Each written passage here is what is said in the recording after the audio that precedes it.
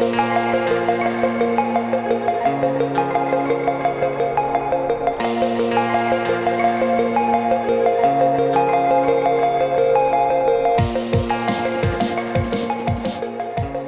are rolling. I have a guest on this podcast.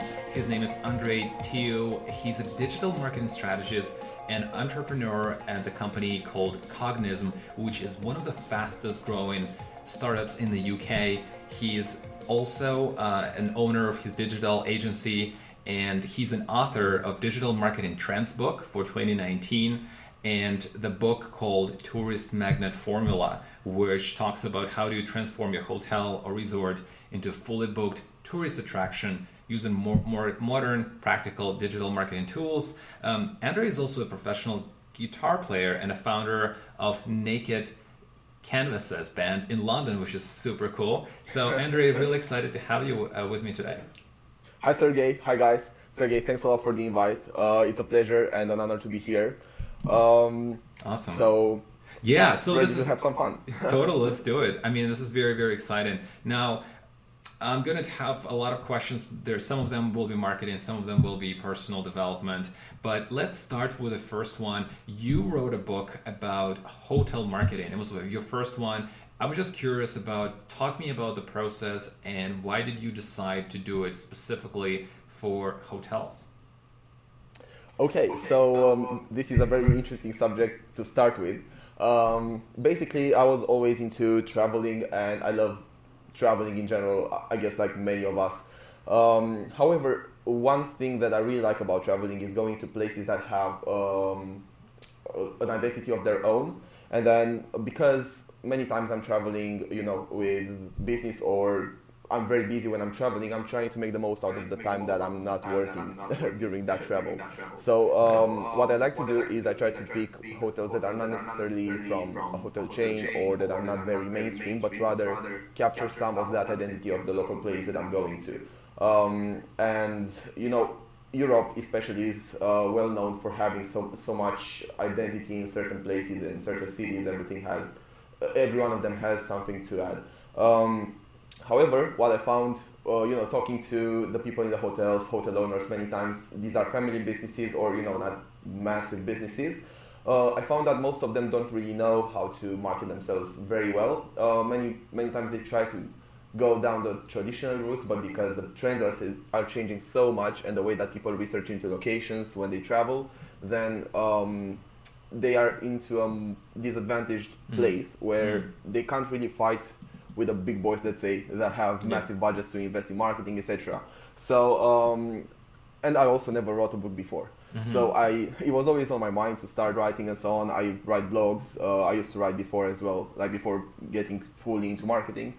And I said, okay, it was, I think, on the 15th of February last year, so almost around this time, when I was just coming from Bournemouth here in the UK, and I was like, you know what, again, going to a couple of hotels like that, seeing a couple of hotels like that, I was like, okay, I think if I was to do something in terms of writing, I might as well start now. And Right. I really had this thing at that time when I felt I could bring some value to this sort of target market. So I was like, okay, cool, let's do this. So I started writing exactly then on the train, putting the chapters together and so on.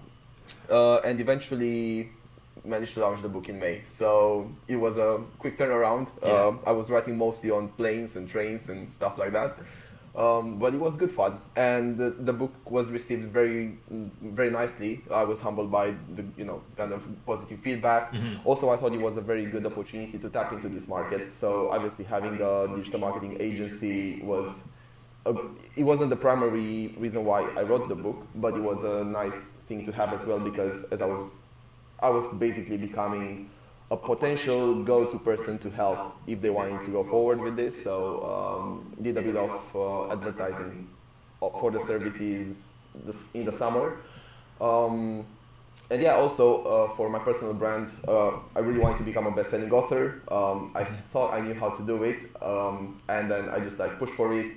Fortunately, that happened, so I was very happy about it, and this also opened the opportunity for me to help another couple of authors, mainly here in the UK, become best-selling authors themselves. So this was just another, sort of business opportunity that opened as a result. Well, it's very cool. You combined your passion or your interest for hotels and or travel, and like, hey, how can I help these guys out? Which is very, which makes sense totally. Well, that's very cool. So, are you talking in the book about the tactics, or are you talking about the strategy? What's the main focus? So I think I'm trying to combine the strategy so that because I'm aware that most of these people don't really have studies in marketing, and maybe nor should they. I mean, they have a business that they need to run. So I'm trying to make it as easy as possible for them to get into the strategic mindset of what they should be aiming to get out of the promotion that they do. And then I'm trying to offer the core tactics that if they were doing well, then would have a massive impact on their business. Some of them might already do some of these tactics. Some of them might not. Some of them might think that they are much more expensive than they actually are, or that they don't have the resources to put them in place, when actually, having a good social media presence is not, you don't have to outsource that from anywhere, or, you can delegate that across your team, because in a hotel, there are a couple of people, some of them like to do social media stuff, so they would be happy to take that over. Anyway, so I'm trying to kind of open up a couple of options for them, and then trying to show how these would impact the business with as little additional resource as possible. Gotcha. Okay, this is I'm sure this is a very interesting read, because it's so difficult, especially with Airbnb and folks like that. So I want to talk about. So you write a blog, you write blogs, you have blogs on your LinkedIn, on your Medium, on the website. So one of the blogs that you wrote was about Spotify advertisement. Is that the fact that it's relatively new, and that there's this potential to gain more market if you actually start advertising on it. Talk to me about that. What successes have you seen with Spotify so far? What was good? Maybe what was not so good? How do you see that evolving? I think that, so first of all, it's a really new platform, and audio in general is growing. We are doing our podcast, which hopefully is going to be, listened by a lot of people. At the same time, people get engaged with a lot more audio content, but also with music. So I see Spotify as the sort of, Spotify advertising, I see it in a way like the traditional sort of radio advertising, which is not that well received anymore. And I think because it's newer and companies don't really know how to use it that well. Obviously, it's a marketplace, so the price is not that high. And the opportunity is to engage with this specific audience that is listening to Spotify, the free version, which would be probably mostly young people like, millennials and even younger. I think that some of them have tried to get started on it, but they don't really know how to do so. At the moment, if you were to think about the split, it's a lot of musicians versus other brands. But the musicians that try to do it through small labels or themselves don't seem to be doing it that well. Whereas when a brand comes in and actually has a good advertisement, then that creates a lot more impact and positive, response. I think that Spotify specifically is very good for brand awareness, so I wouldn't count too much on it driving traffic or starting a purchase scenario. But if you are, let's say, some of the good examples are, for example, the campaign that Captain Morgan ran last year when they were advertising, to the sort of in the festival season to this target audience, and they had massive success. Obviously, this was going, if you were to think about it from an integrated marketing point of view, this was going together with the events that they were running at the actual festivals. But the compounded effect of this with other marketing activities can be immense. So I would say that Spotify marketing at the moment is underpriced versus what it can be in, maybe even by the end of this year, because they have launched the new platform which allows smaller advertisers to come on board as well. And I think that if you are a B2C brand, and you are not very small, so maybe if you are, let's say, medium, this would be a very good opportunity for you to diversify your communications, step away from the traditional maybe social media, PPC, whatever you might be running, and integrate this as an additional channel, maybe with influencer marketing or other things that you might be running. Right. If you're targeting mostly like young folks, right, up to 25, 26, 28 maybe. Got exactly. it. Totally. So what strategy? So I want to talk a little bit about Instagram because there's some very cool things we can do or businesses can do at the moment. Influencer marketing, they can do just pure awareness, just building their brand. And you wrote a great post about it, about Instagram marketing in 2019. Really nicely laid out, like pretty much the whole package. Now I wanted to talk about the micro influencers because they're super important.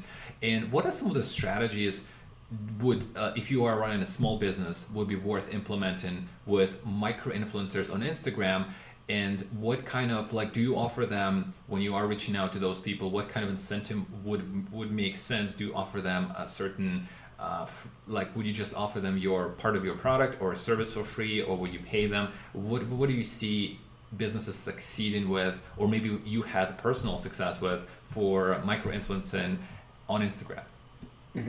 Okay, so a little change in the landscape here that is foreseen for 2019 is that, when we were referring to micro influencers, we were saying, let's say, people that had roughly, let's say, 10K followers or so, or maybe a bit more. Now there's another sort of type of influencers emerging, which is nano influencers, which is influencers that have, let's say, up to 5K or up to 10K followers on Instagram. And there are a couple of reasons why brands should be looking into advertising with these guys. So to tackle a couple of the issues that are on Instagram at the moment is that everybody is super desperate to get the numbers, which is important, but at the same time, the methods through which they might be getting those numbers are not always the best. From a brand perspective, what you should be looking at is not how many. I mean, this is probably already known, but you shouldn't always be looking only at the numbers, but also at the engagement that the people get for their posts, as well as what type of content they tend to post, and also their activity, for example, on the stories, because that's going to be a big opportunity for you as a brand to engage with those followers. In terms of successes and the strategy that I think brands should be looking for, the starting point is obviously what audience you want to tap into and what's your business objective to tap into that audience through Instagram. So if you are a very small brand, let's say, and you are I would mostly go for B2C products. So whether those would be like healthy snacks or makeup or cosmetics or accessories, so this type of things. I think that here, the best opportunity for you as a brand would be to go and influence and collaborate with these nano influencers, because the price is going to be lower. You'll be able to make probably a mix of products and money. Usually it's nice to pay them, but if you have a very valuable product, then it might be the case that they will say, okay, don't try to get that for cheap, because again, the influencers, many of them try to make a career out of being an influencer. It's kind of a trend now. But it's quite a lot of work that is being inputted from their side to create that valuable, like that high quality content for you and so on. So, just bear in mind when you make that offering, like that package to that nano influencer or micro influencer, that you are also, tackling the relationship right. Right. And then, try to think of a mix that would work for you. So, for example, if your product is priced at, I don't know, £100, and you want to collaborate with a nano influencer that has, let's say, 3 or 4K followers on Instagram, and you want them to do you a couple of to posts and then a couple of stories, then you might be okay if they accept to just give them the product. But if you also want a blog post and you want a full photo session of that, and you want them to post across, a couple of weeks, then you should probably look at mixing the product with a budget, and then try to rather than go to an influencer that has 100K followers and they are probably not that well geographically positioned. So, for example, like a national influencer or international influencer wouldn't make sense for you if you are a local brand. So try to be smart about it, and try to also get a picture of what's going to be the best return on your investment, sort of in the short term, because you don't need to appeal internationally if you are just looking to create your community locally. And then you can go, and rather than spending £1,000 collaborating with a bigger influencer, you might as well just pick a couple of smaller ones, like 3, 4, 5 smaller ones that are very local, and then they also, because they are smaller, they have usually a better engaged following, so their dialogue, they might know personally more followers than the bigger ones, so then the trust is better there, and you might be able to see much better results totally by going down this route. Right, just go into search, look for location, find the location that is close to you, wherever your business is located, wherever you're finding clients, look at the top posts, find those people, look at their engagement,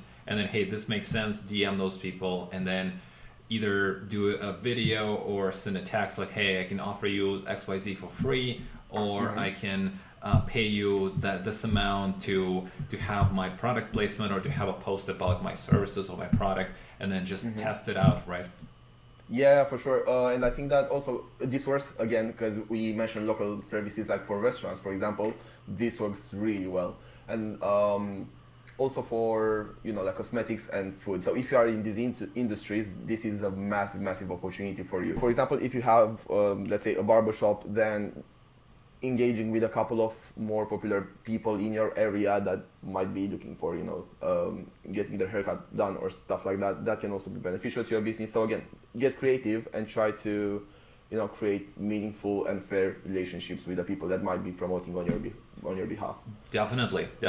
Now IGTV launched last year, actually 2017 now, with Instagram, and they're kind of going after people who are doing YouTube, obviously different formats, slightly different audience. If you are right now an owner of a small business, where do you, and for example, you're just starting out, do you start with IGTV and then combine it with your Instagram efforts, or you, like Gary Vaynerchuk says, do everything and then do YouTube and do IGTV? And then just what are your thoughts on IGTV versus YouTube?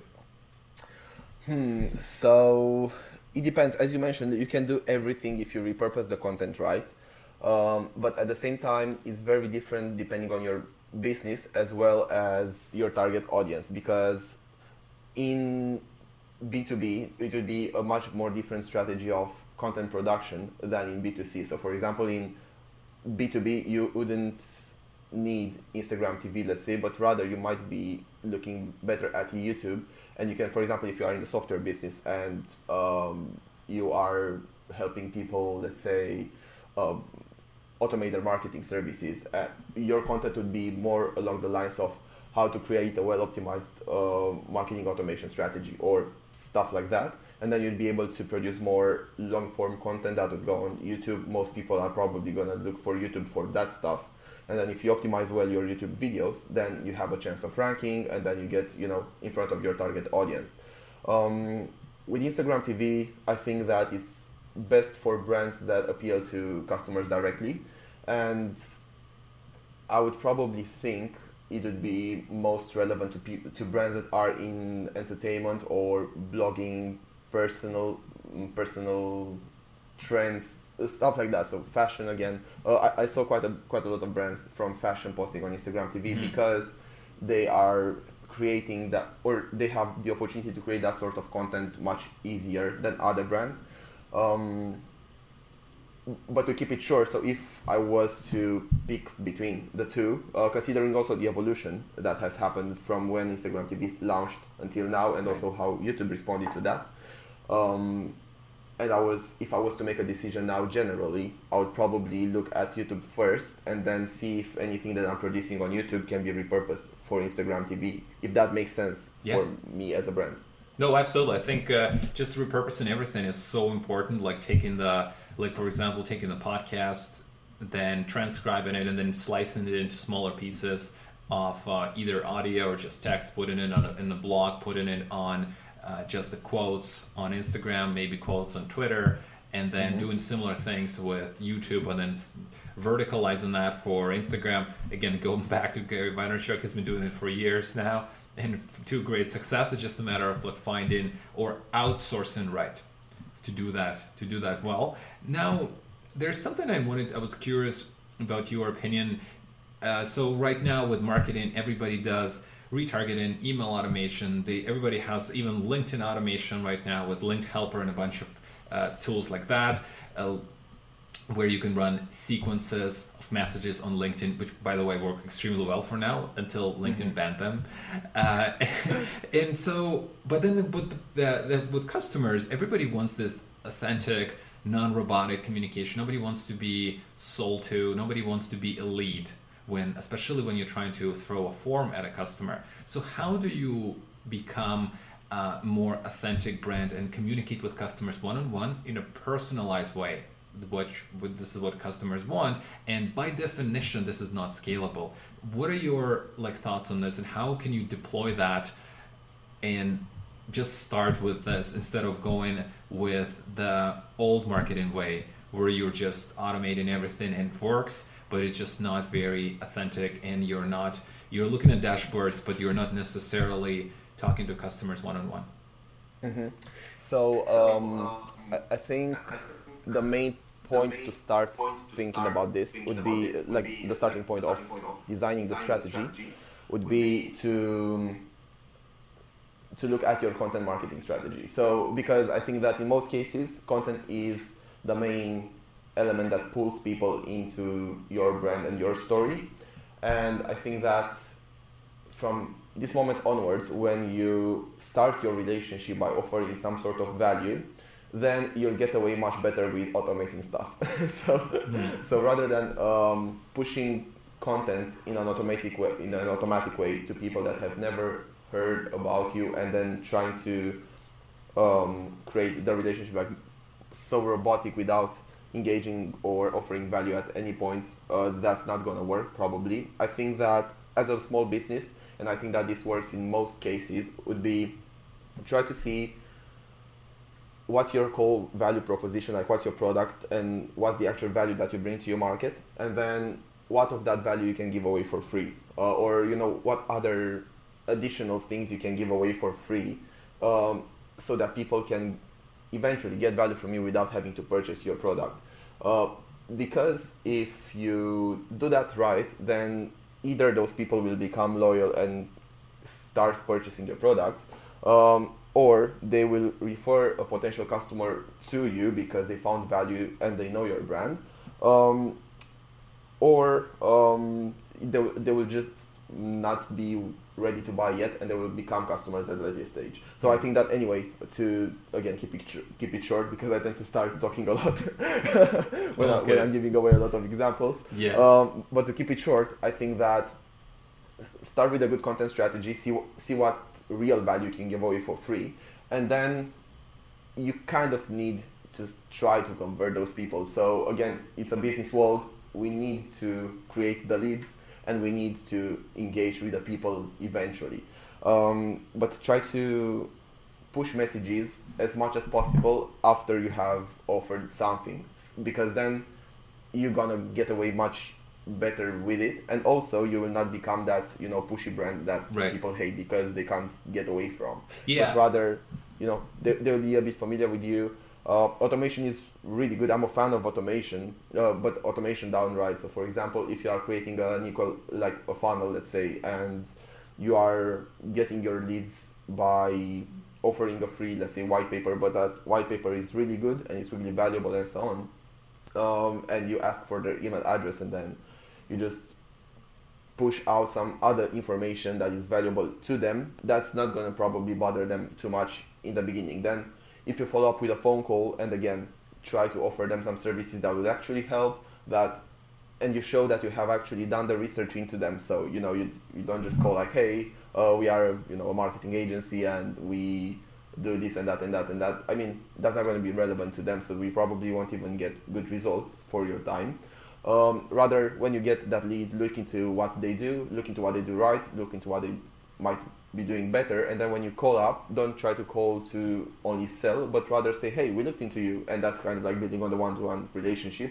We saw you are doing this great, but this thing we noticed that you haven't exploited to the maximum, so we could help you with that, and we have whatever program that might be good for them as a company. We'd love to show you a bit more about it, and worst case scenario, you will just not want to get it, but best case scenario, we might be able to increase your business this much, so try to integrate the human element along the way. Another thing that was in discussion regarding this automation, and I saw a couple of debates on, was with the chatbots and how, you know, the engagement is high, but there's challenge when it comes to when does the human come into place. Take over. So as far as I heard, the machine learning element of the chatbots is advancing at a very high pace, so that they will be able to respond much better to queries on the websites and stuff like that, probably by the end of this year. But from your brand perspective, again, you have to think when actually, like, try to scrap all the possibilities of automation, and rather than thinking that, oh, this chatbot could get my relationship with my visitors to X stage in the customer journey. Right. Try to think about, if I was not going to the X stage and I was coming into the relationship at like 3 stages before, how would that reflect in the end result of that relationship? Like, is it more likely for them to buy, etc., etc.? Is it worth allocating the time? Yeah, I think the takeaway from this is, when you are starting out, start with non-scalable things where you do one-on-one and you start engaging with your customers with no automation tools. Do it all the way until you absolutely have to automate, and then you'll gain the knowledge of knowing what to automate. Because when you just start with automating, you don't quite know what the customer pain point is. You don't quite know what is this thing that you're trying to automate. Is it the calendar booking with Calendly that you're trying to get to? If that's the case, then you can have a bot configured with this call to action on the website. That will be very easy. But then if you don't quite know it and you jump into automation, it will be really difficult for you to figure this out. So I guess when you start with just personalized one-on-one conversation, do it manually all over and over and over, gain the knowledge, and then you automate. You can build a system that it does both, has authenticity, it also has some automation element in place. And also, to build on this, so when it comes to the relationship, certainly if you are a startup and you are in the beginning, learn your audience as much as possible, like inside out. However, where I think that it would be worth as a startup to use automation is in your advertising, because you want to, if you have those couple of potential customers that you are a good fit for, and obviously you won't have a massive budget to advertise, you want to make sure that you are getting exactly to the right type of audience by automating your, let's say, your advertising to lookalike audiences that are like the people that are your ideal customers, let's say. So use automation in the respect of increasing the effectiveness of your budget, but don't automate things that you need in order to be able to deliver a better value to your customers. Certainly. Now, you talk a little. You do talk a little bit about in your blogs about voice SEO, and then we know this is going to be a huge thing after it actually gets adopted on a larger scale. Why would we type? There's no point. We're just going to talk to our phone, and this thing's going to do whatever we want. How businesses? Is there any way that businesses can benefit from the SEO based on the voice at the moment, or is it still too early?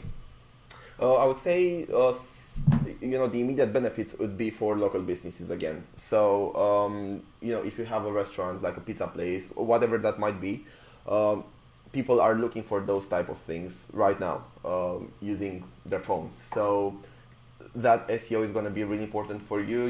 Make sure that your location is accurate on Google, you have the right contact details there, and then you integrate your location or keywords related to your location on your website, as well as much meta information as you can, while keeping it still relevant, so that when a robot comes to look for that, come from this mindset. When a robot comes to look for that and they are looking for specific keywords based on the query, make sure that you offer them as similar to that query as possible and as straight to the point as possible in order for you to be the best ranking.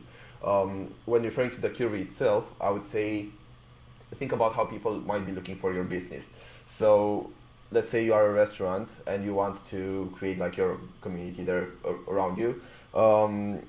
People would probably look at what are the best Italian restaurants in my area, let's say. And then based on that, you can include the name of your restaurant, the fact that you are specialist in Italian food, and then that you are located on X Street in, let's say, London. So try to make it easy for the bots to associate you with that. That would be for the local businesses.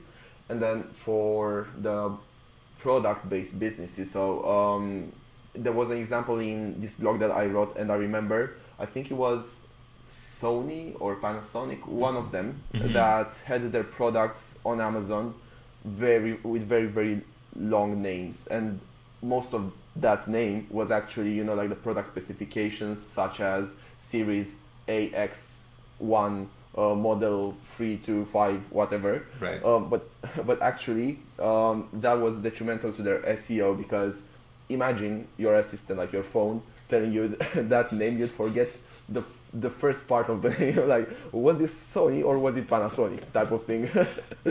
So again, think about that from a user experience point of view. If you are selling, let's say, products and you are also on Amazon or on other e-shops, and you want to get buyers from these channels, name your products, in an easy way so that they can make the purchase decision fast. People are already buying stuff from the assistants, but it's mostly stuff that is not some high value, so they probably wouldn't buy phones unless they know exactly what they need, but they will probably buy, and they actually, the biggest sales at the moment are, like cat food or dog food or paper or stuff like that, recurrent, like usual recurrent things. Household stuff. Yeah, when you're actually rebuying them. Yeah. So if you are a provider there, then you can take advantage of this channel by doing these things. Certainly, that's definitely going to be very important for the future. I'm certain about that. We'll see how that actually pans out. Now, this is a off marketing. This is not related to marketing question. I know you follow people who are huge in personal development, like Tony Robbins, Jim Rohn, Napoleon Hill. What are some of the top 3 takeaways that you got for yourself after following folks like that? Maybe on a psychology or the mindset or things related to achieving your goals.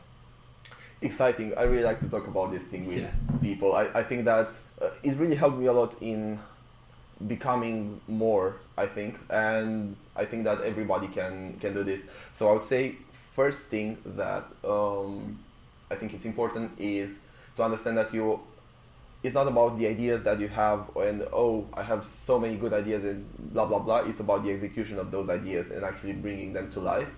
And understanding that you make your own luck as well as opportunities as well as success. So it's not, sometimes it might seem that, somebody really successful and it seems like they are getting all these opportunities and they are so lucky, but actually until they got those opportunities and became lucky, it was most times a very hard process. I mean, mainly if you are, let's say, somebody, like when I started out, I didn't have, like a lot of money or a lot of, people that I knew. I mean, I came to the UK to study originally. So I was from Romania where, I had a band and it was really cool.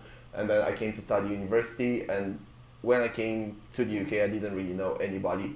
But at the same time, that was a good thing because it helped me step out of my comfort zone, which would be the second thing, So the first would be that you are the actual only responsible person for these things in your life. The second would be that your comfort zone is your greatest enemy. And if you stay there and you don't constantly go out, then you will eventually not be able to do more or to become more than the person that you are at the moment. And the third element, I think it was from Jim Rohn, and if not Tony Robbins, because he was sort of like his mentor.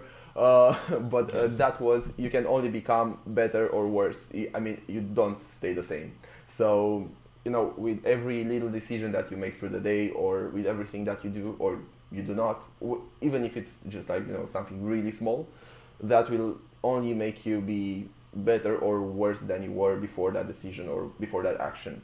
So, always try to keep that in mind throughout the day, and then, you won't see immediate results. And that's a quote, I think, from Tony Robbins, that many people underestimate overestimate what they can do in a day or a month, but they underestimate what they can do in 5 or 10 years. So try to think long term, but act very short term, and that's going to create a big impact. Yeah, I love it. I love it. I think I'll just add one thing that you just already talked about is the fact that somebody becomes successful, people think, oh, they got lucky, or they did something that they, it was just an accident, or they alluded to luck or something, not necessarily the hard work. But I was listening to an interview with Denzel Washington, and he obviously worked super hard and became extremely successful in Hollywood world. And he was doing an interview, and he said, well, I was working very hard. I was not cutting corners. I was just grinding every single day, doing what I had to do. And then I became a 28-year-old overnight sensation. And this was so funny, because there's just so many other stories like that. Everybody thinks that it just happens. 24 hours or in a week, somebody met somebody, and then you run into Tony Robbins next week, and then you became maybe somebody who's extremely successful, and you made millions of dollars. But what they really underestimate is that you have to be prepared. You have to know what you want. You have to be prepared. You have to be conditioned, and only then you'll be able to take advantage of the opportunity. Because if it's so interesting, and that's something that I thought was very, very important. Is every single person is exposed to opportunities every single day. Very few see them. And see them as an opportunity. And so, like, I find when you move into UK, that was a huge opportunity, and you took advantage of that, and you could have seen that or interpreted it in a completely different way. And also another thing, exactly on this note, that I tend to tell everybody, from friends to clients to people that I meet on a day-to-day basis. I think all of us are always sort of trying to be prepared for the worst. But so few people prepare for the best. I mean, and I think this is a very, very important shift that we have to make as, people that want to be successful in what they do. Because, if you see an opportunity and you don't consider yourself prepared, then you won't take advantage of it, but that might not come again. And also another nice quote that I'm always quoting from Richard Branson is, if an opportunity comes to you and you are not sure if you can deliver to that, just say yes and then learn along the way. Love it. This is totally agree. I completely agree with that. Now, because I like to talk about books on this podcast, and we always want to get more value to our listeners, what was the most impactful book in marketing or business that you read that you really thought was very cool? Marketing wise, I personally prefer not to read that many full books, but rather be very up to date with what's going on in the market on blogs or websites, or stuff like that, like from Marketing Week to any other very focused marketing website. So probably in terms of marketing books, I would probably not be able to bring that much value to the conversation here, because I'm sure that since I've looked into books, I mean, probably I read the last marketing book in 2018, I think in the summer, like full book, but I'm sure that there are a lot of very good marketing books there if you like to read books. But I prefer to read on the internet, also because it's a bit more convenient and I can stick it into my daily schedule much better. But I think that business books, or sort of in the personal development type of space, would be Tony Robbins' Money Master the Game. I think it's a very cool book. Then Rich Dad Poor Dad is another book that I always recommend to people, and you don't have to be into real estate to take the essence of it. Then Think and Grow Rich, I think, is one other one that should be, if you haven't read it already, that should be your number one priority. Oh, it's huge. Yeah, totally agree. Like, love those. All those are so good. Now, Andre, I wanted to ask you about your music band. What's going on with the band? What are the plans for this year? What are you doing right now? I love it. Okay, so yeah, we are doing great. Unfortunately, we haven't been that active lately because we are going through a couple of changes in our composition. So our previous singer decided that he wanted to go more down the route of becoming a singer-songwriter. So well, he's sort of figuring out exactly what he wants to do now. We are still friends, everybody, but we just decided that probably it's going to be best to part ways for now. So we are looking for a new singer as we speak. We are auditioning and doing all these sort of things. Hopefully things will become very clear by March latest. And then the plans are to go into the studio as soon as possible because we have a lot of stuff that we want to put out. But we just need to hold back because we don't know who's going to sing it exactly, and that's important. Of course. And then it's gonna be a lot about starting to gig again. So we plan to put out a new single probably with a music video, and then create probably a mini tour, as well as write more songs because we were planning to launch an EP last year, but because of these changes, we had to postpone for this year. So if everything goes well, we'll probably launch at least 2 singles by autumn, and either a very big EP or maybe even an album by the end of the year. Let's see how everything goes. Very cool. We'll be following. Now, Andrei, my last question: where's everybody can find you online? Oh, super. So I can be found by searching for Andrei Tiu, which is my name. If you guys want to see what we are up to with Market Tiu, you can find us on Instagram, Facebook, LinkedIn, wherever. I'm also everywhere, like Instagram, Facebook, LinkedIn, Twitter, YouTube. So whatever works best for you, I'm gonna be there. Would love to hear if I can help in any way. So never be, you can always message me. I'm trying to go back and come back to everybody that sends me messages anywhere. In terms of business stuff and resources, we try to put as much as possible on Market.eu. So we are on Medium, and also we're gonna start to update our website much better than we have in the past couple of months. So sorry for that.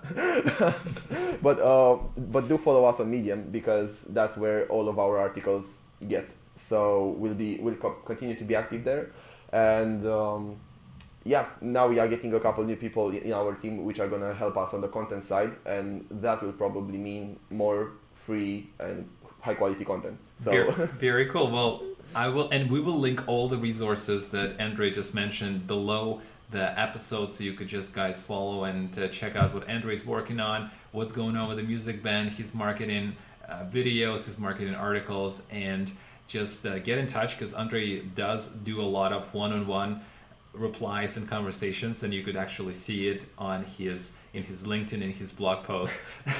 So Andrei, thank you so much. It was a great having you on the podcast, and I thought it was a great conversation. Yeah, thanks a lot, Sergey, again.